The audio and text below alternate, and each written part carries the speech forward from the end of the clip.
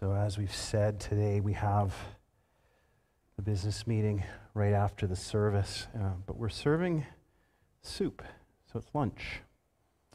And lunch is at noon, and it's 11:15. So by my account, that says I have an hour and 15 minutes to pray, to preach today. So I want to thank you, Frank, for giving me this extra time to just go more deeply into the topic and into the Word. Let's pray again. Father, we thank you for the grace of your presence. Lord, we thank you for the gift of your Son.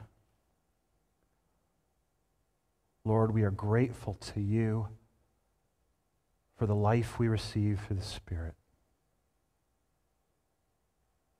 And Lord, today as we have witnessed 3 individuals further their walk with you, as they've chosen to publicly profess their love for you. Not a new thing for any of these men, but just another step in faithfulness to you. So Jesus, we thank you for these 3 men. We thank you for the way that their lives serve as a testimony to your saving grace. We thank you, Lord, for the presence of these individuals in our community, for the way they show their love to you through showing their love to us.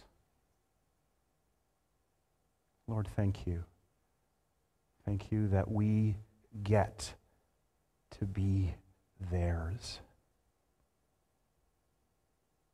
And thank you that we get to be yours. So Jesus, we invite you into this moment. And in your name we give glory and praise. Amen.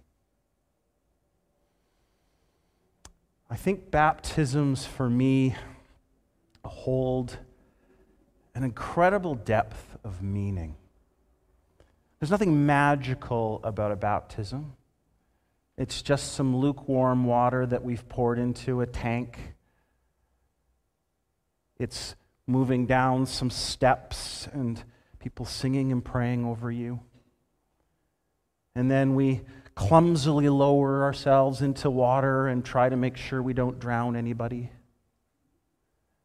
And then we come out as a slobbering mess and we drip all over the place.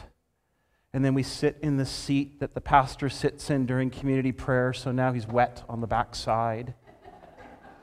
And it's deeply human.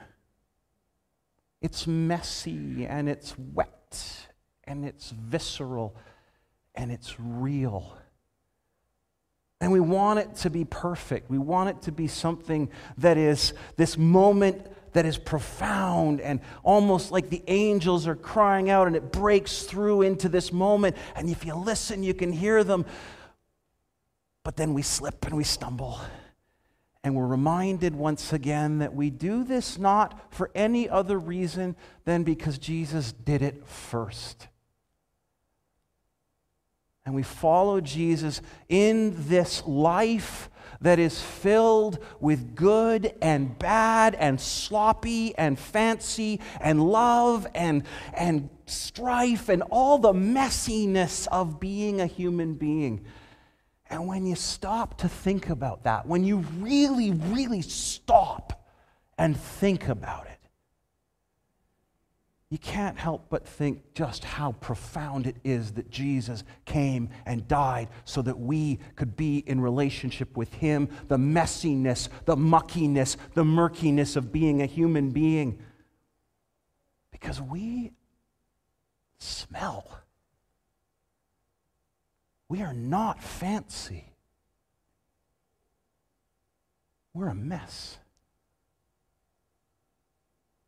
And part of the symbolism of going into the tank is that we die to our old self and we're born, raised up new again in Jesus Christ. We're cleansed, we're washed. But the 3 men who so profoundly lived a sermon today,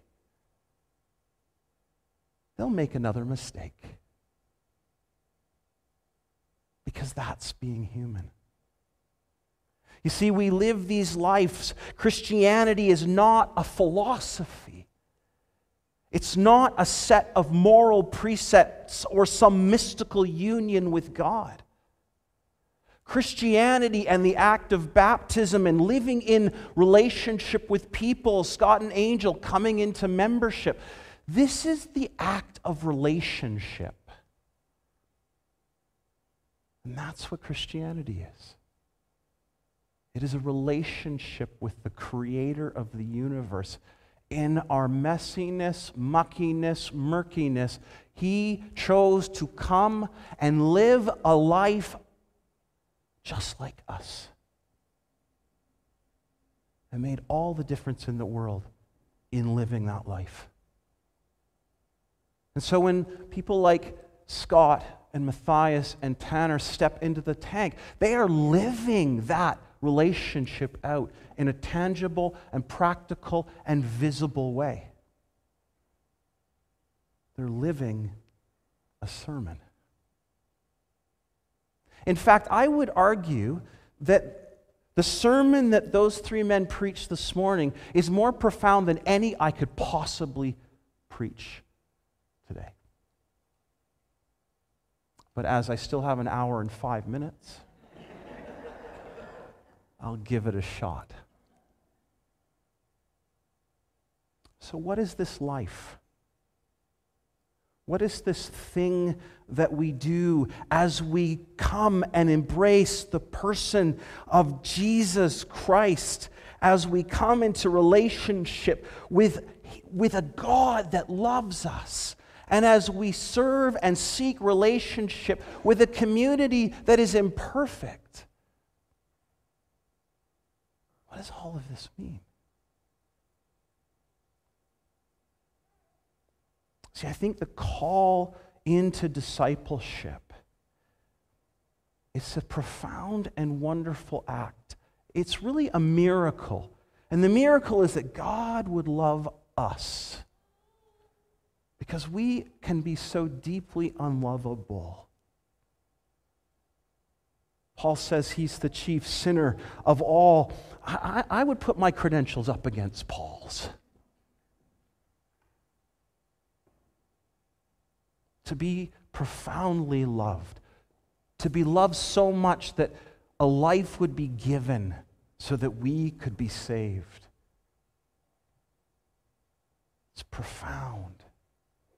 It's very good news. And baptism, in part, is this public profession of this profound and transformational relationship. One that I believe with all that I am is the most important relationship anyone could ever have. Speaking of Paul, Paul is this man who I think shows this pattern, this arc of change that comes with following Jesus Christ. In talking with Scott and Matthias and Tanner, I hear part of their story. And like me, there's a time before. A time before Jesus came in and made all the difference in their lives. There's a time before where things didn't quite make sense. That life was lived not for the sake of the God who loves me, but for another sake.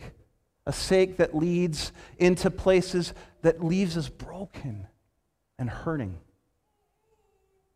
There's a life before Jesus. And then Jesus comes in and transforms us. And we see this in the life of Paul. He actually writes about this in Galatians chapter 1. And he says, "Dear brothers and sisters, I want you to understand that the gospel message I preach is not based on mere human reasoning. I received my message from no human source, and no one taught me. Instead, I received it by direct revelation from Jesus Christ. You know what I was like when I followed the Jewish religion, how I violently persecuted God's church. I did my best to destroy it.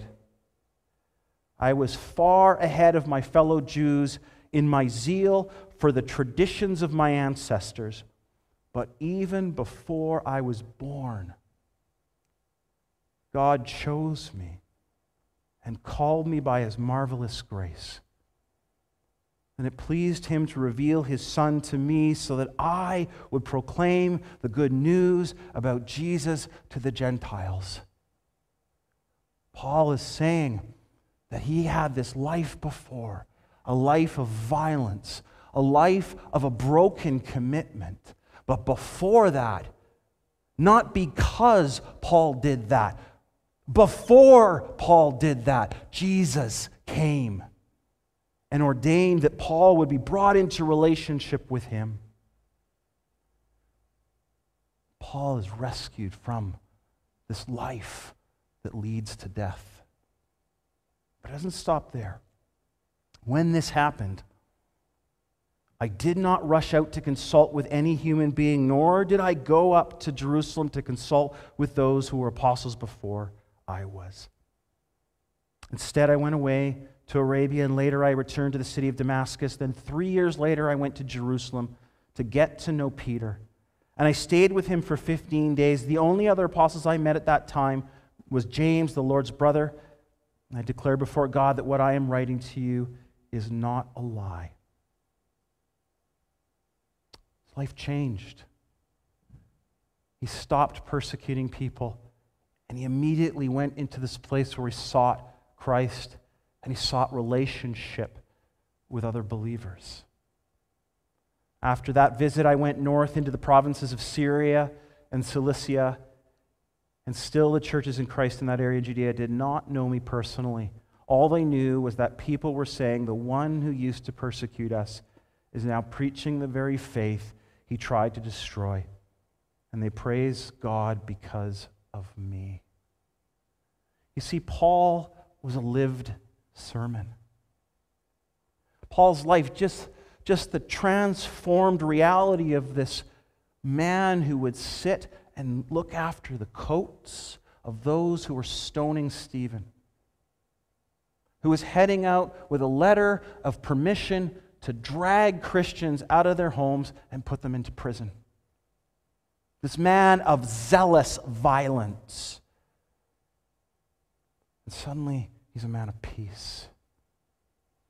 Just seeing that, just experiencing firsthand the difference of a man to be feared, becoming a man to be loved. It's a lived sermon. It's called from above.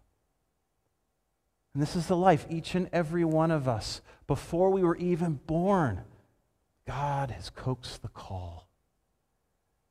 He's inviting each and every one of us to have and to embrace Jesus Christ in a relationship that is transformational, not because of anything that we have done. Paul was a venomous, murderous man. Christ confronted him on the road to Damascus, dropped him to his knees, blinded him, brought him into a new relationship where he stopped persecuting Jesus. And you and I are here today because of that one act. As the church was planted into the Gentiles and it spread all over Asia Minor, and the history goes all the way to a little church in Fort Saskatchewan. Lived sermon. See, what happened before his conversion was this man who was looking at life through a single lens, a self-centered lens, a focused lens. He thought he was doing right. You see, we can convince ourselves that we are doing right. But then Jesus confronts us and draws us up and shows us a better way, a way of relationship with Him. And at Paul's conversion, everything changes for him. And everything changes for us. If we come into that relationship with Jesus, what's important changes. What our focus is changed. Our purpose becomes something brand new. And so there's a thing that happens after his conversion as he goes out and he serves God in a profound way, participates in mission. Before the call, and the response. This is the pattern. It's the pattern that Christ sets before us. It's the pattern we've had so brilliantly demonstrated for us in the three men who stepped into the tank. A calling from Jesus, a life before Jesus, a life with Jesus, and life through Jesus. I'll say that again. Remember this. A call from Jesus. A life before Jesus. A life with Jesus. And life through Jesus that reaches out and impacts the community around us.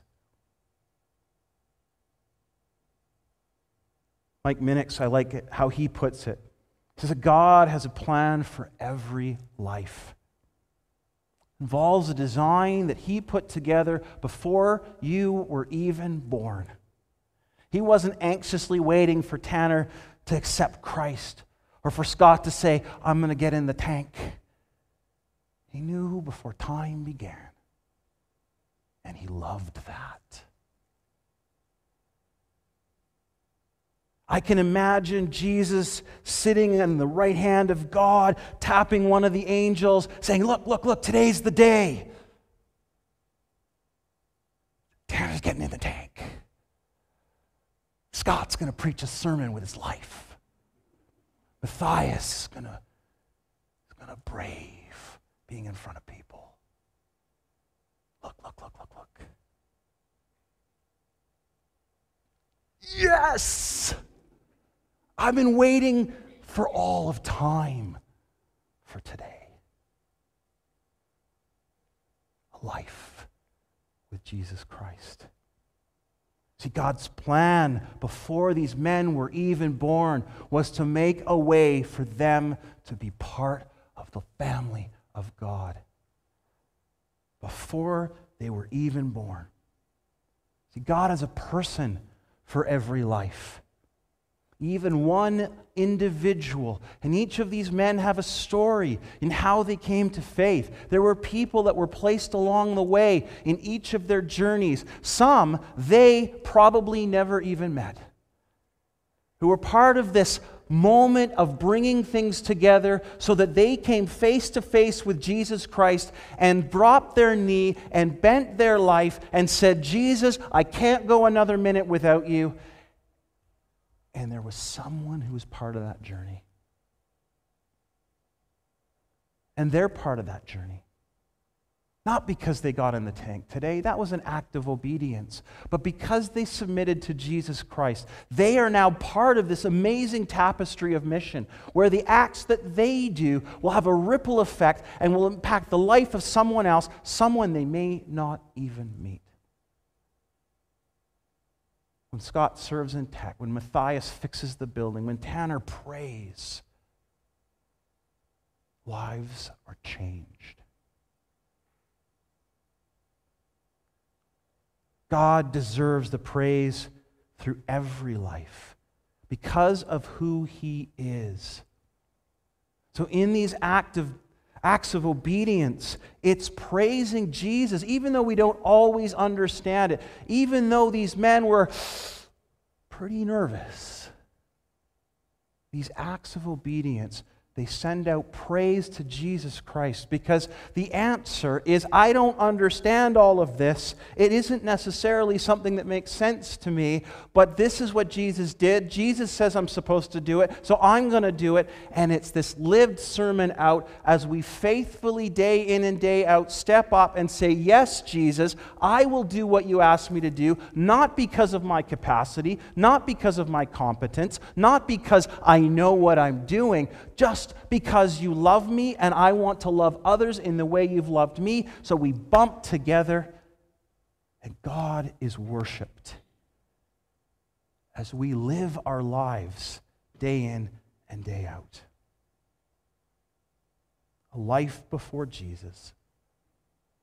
A life with Jesus. and a life through Jesus. So here's a challenge to all the candidates. As you consider the patterns of your past, be like Paul. Let them go. And lean into the life that Jesus has given you. Live to the fullest this life that Jesus has given you. Embrace the mission in whatever way God has called you specifically to do. Live that life through Jesus. Live a sermon and embrace your calling, because there's life abundant. The challenge to all of us who have been baptized: remember that call. I invite you to bring to mind the moment you came out of the water and that commitment that you made that day. Remember it. Thank Jesus for the ways that has been lived out in the days of your lives. Call to attention the areas of your life that maybe you need to have your feet washed. There's this lovely story where the Last Supper, Jesus comes in and he's washing the feet of the disciples, and Peter says, "No, Lord, don't wash my feet. That's my job to wash yours." Jesus says, "If I don't wash your feet, you will have no part of me." And Peter says, "Well, then not just my feet, all of me, Lord." Peter was all in. I've said it before. Peter's my patron saint.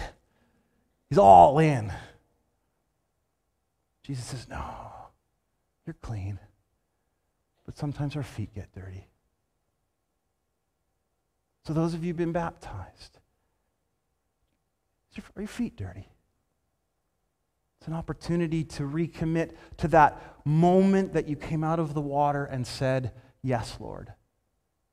All of us get dirty feet.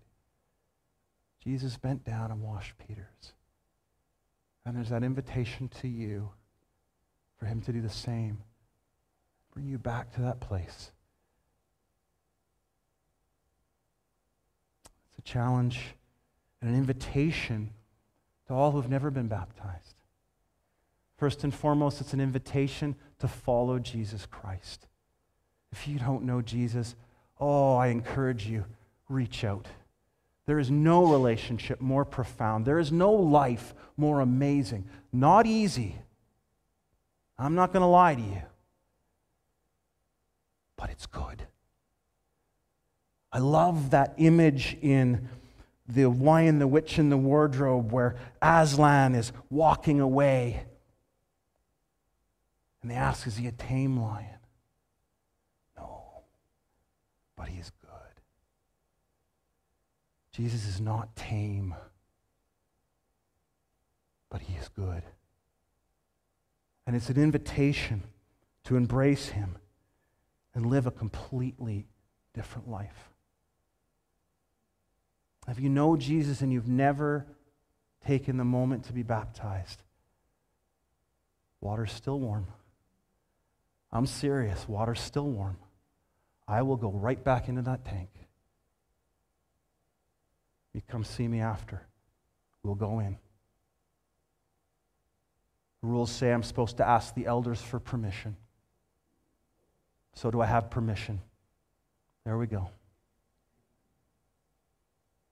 Is there anyone that wants to be baptized?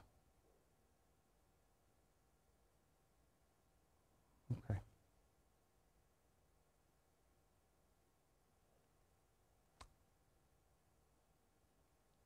Lived sermons. That's the invitation. Not live perfect. Life happens. But to live a testimony that points to Jesus Christ. Scott, Matthias, Tanner, thank you so much for being lived sermons for us today. Let us all be living sermons for a world that so desperately needs the hope of Jesus Christ. Let's pray. Lord, I thank you for the gift of life. Lord, as we celebrate today the baptisms of these three faithful men, as we remember our baptisms or feel that call into baptism, Lord, I pray you speak to each and every one of us, whatever it is we need to hear. Lord, as we go on into our time of fellowship and food, as we do the ministry of business together, as we envision and plan for the coming year, we pray you would inspire us. That, Lord, you would give us the wisdom that we need to make wholesome, healthy decisions to steward this community. This is your church, Lord. We are called for this particular season in time to participate in its life. But it is yours and always has been and always will be. So, Lord, inspire us to follow you. Help us to hear from you what you want for us moving forward. And Lord, for the many ways that you have shown just how much you love us and your faithfulness to us over this past 12 months, we give you the glory, we give you the thanks. And once again, we lift up Scott and Matthias Tanner to you. We thank you for their decision today to be living sermons. In your name we pray, and to you alone be the glory, Father, Son, and Spirit. Amen.